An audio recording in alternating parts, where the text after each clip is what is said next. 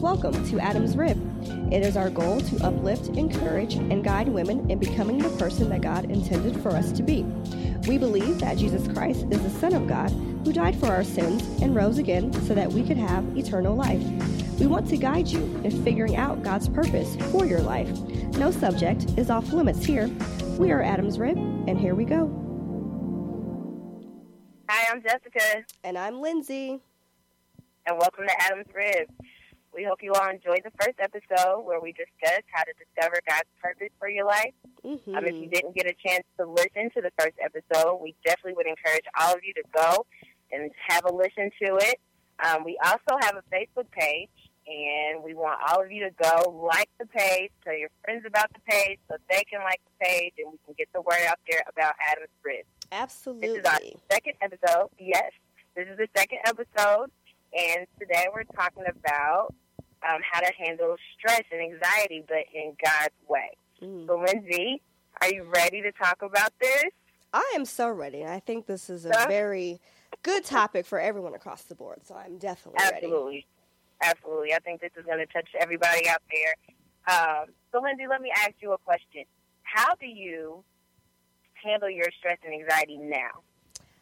Well, personally, I do have a job that can be somewhat stressful at times. What I personally like to do, I'm a big reader. And Jess, you know this, I do like to read a lot. I like to read different types of books, mainly self-help books. So that's something that I do like to do. I really kind of like to do Pilates, and I'm cheap. I will just go to YouTube, find a nice 15-minute Pilates video, light some candles, put on some music, and I'm good to go for the rest of the evening. I love it. Really helps me unwind. So those are just a few things, obviously outside of prayer and just reading my word, that I like to handle my stress personally. How about you, Jess? How do you like to handle all that? Well, I actually have a routine. I have a nightly routine. And this helps me to keep my stress level down. And then on the stressful days, it really helps.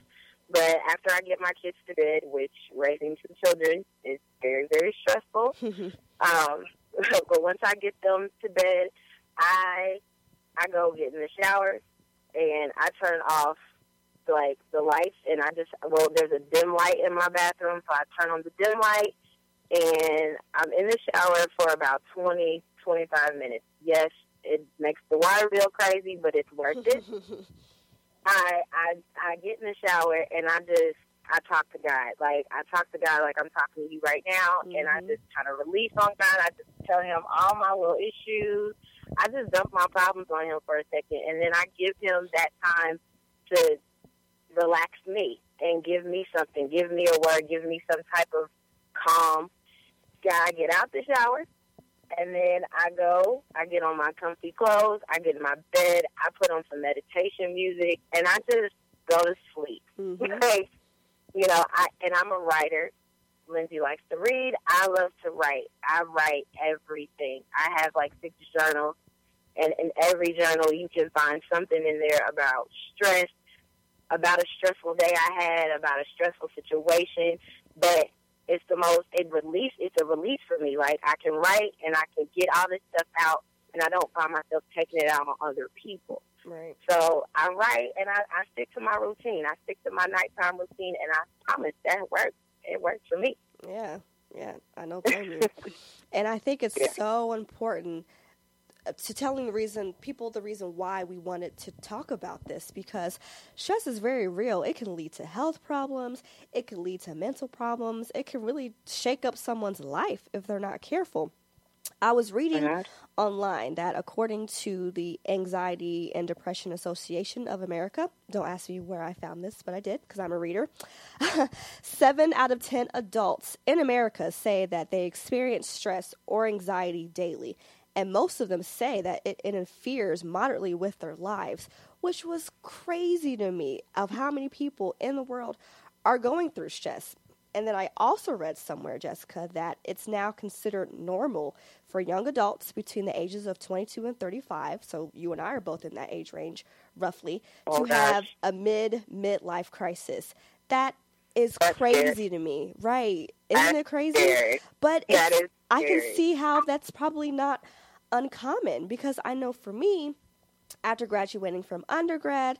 And I'm sure a lot of women feel this way when they're having the stress of finding their dream job and paying off their student loans, moving out of their parents' house, all while trying to impress the guy that they know they shouldn't be messing with anyway.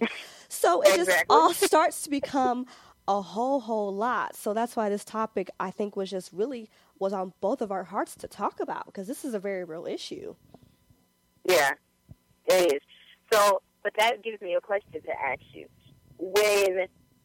Before now, how did you handle your stress in the past? Like, what would you do? Did you ever handle it in a not so healthy way? Mm-hmm. I absolutely not handle it not so healthy way. Not when I first graduated college. I was actually cool because I was still living at home and I wasn't in my dream job, but I was cool. But eventually, and I can definitely admit this, I would just turn to alcohol to kind of take care of my stress. I feel like it would just numb my pain and I was having, and it would make me just forget all of my troubles. And I definitely would not recommend anyone doing that. But for me, I was just in a dark place, and that's how I handled it.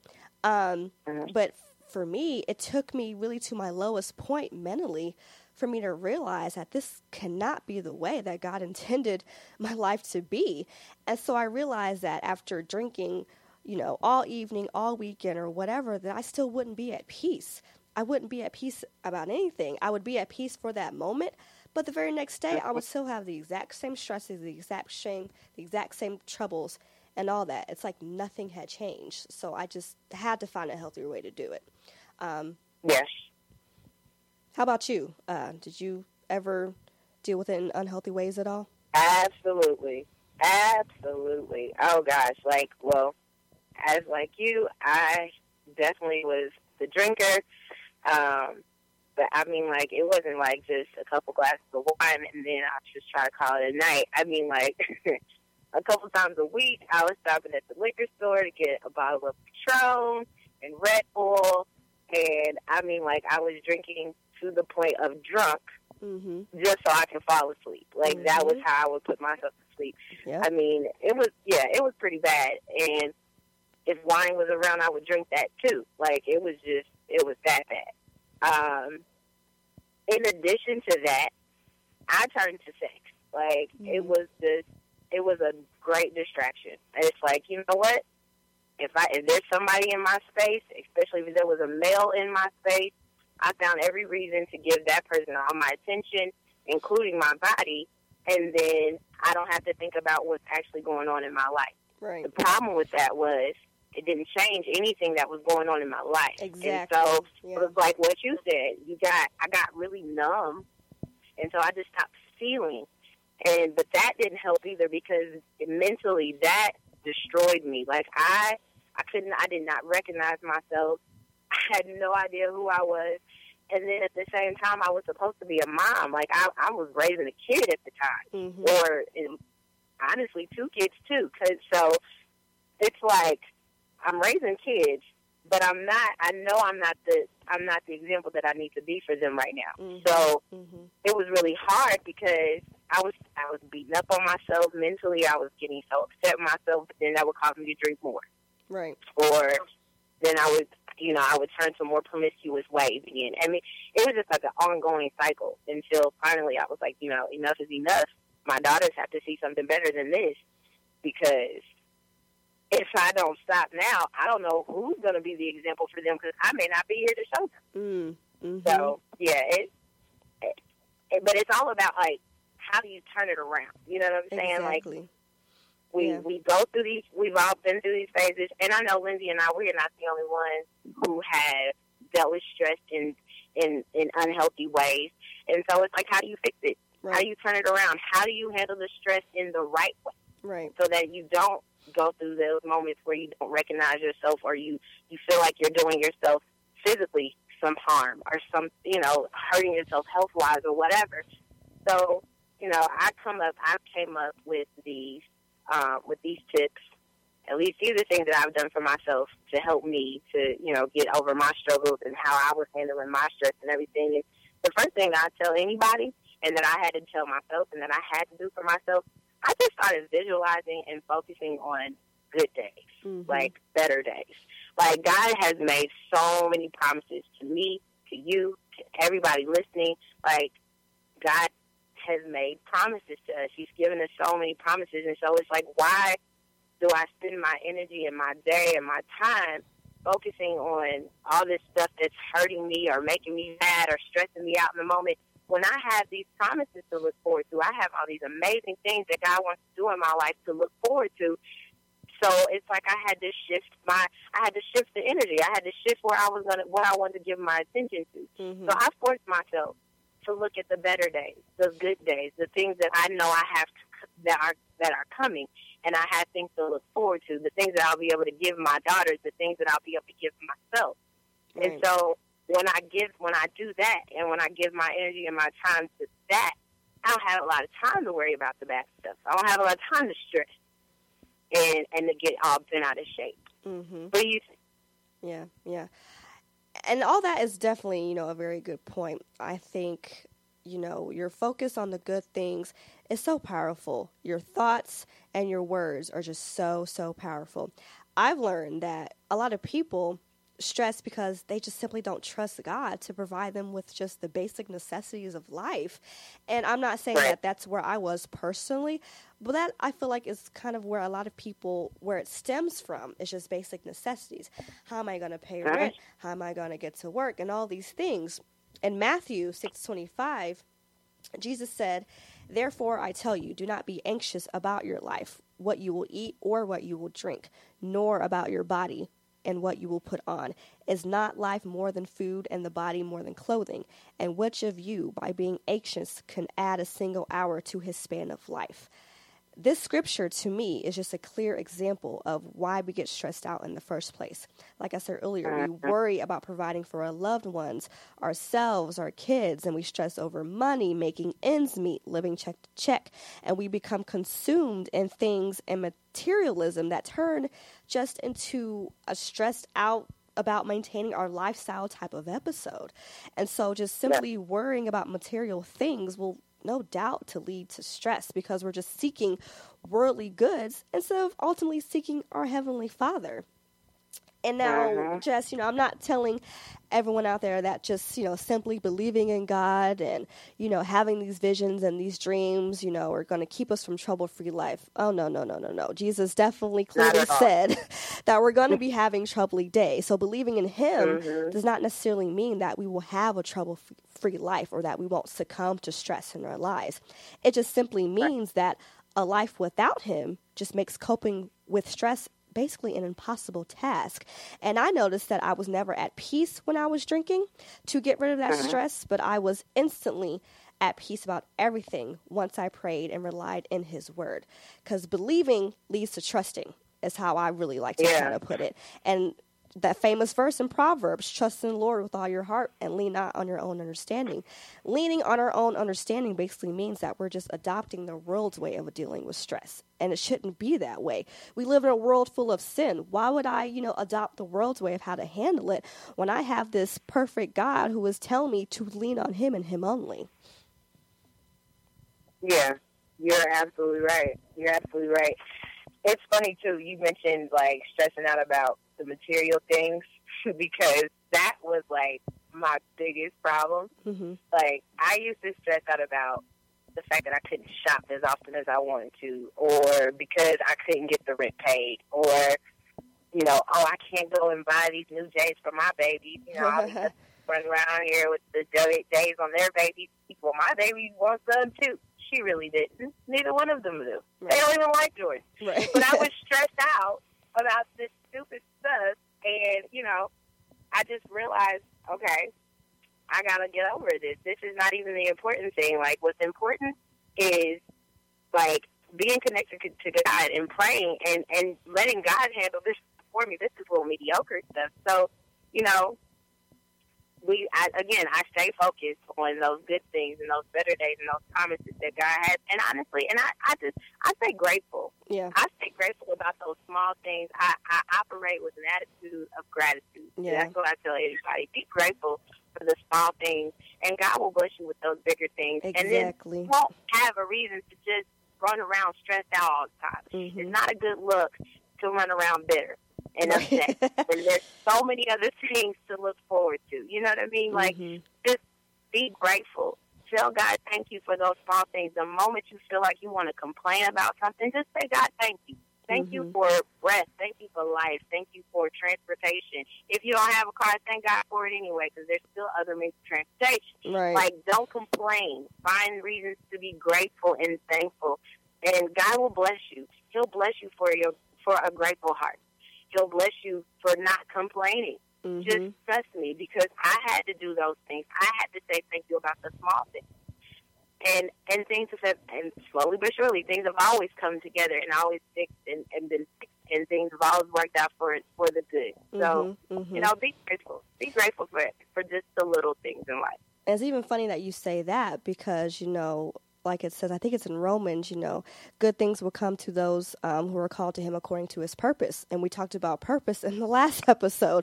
So the fact that you said things will come together, you know, operating your purpose, like we mentioned in the first episode, things are going to be bound to come together if you're just staying faithful and trusting. And Jesus tells us to not be anxious about anything, but rather turn to him and everything over to him in prayer.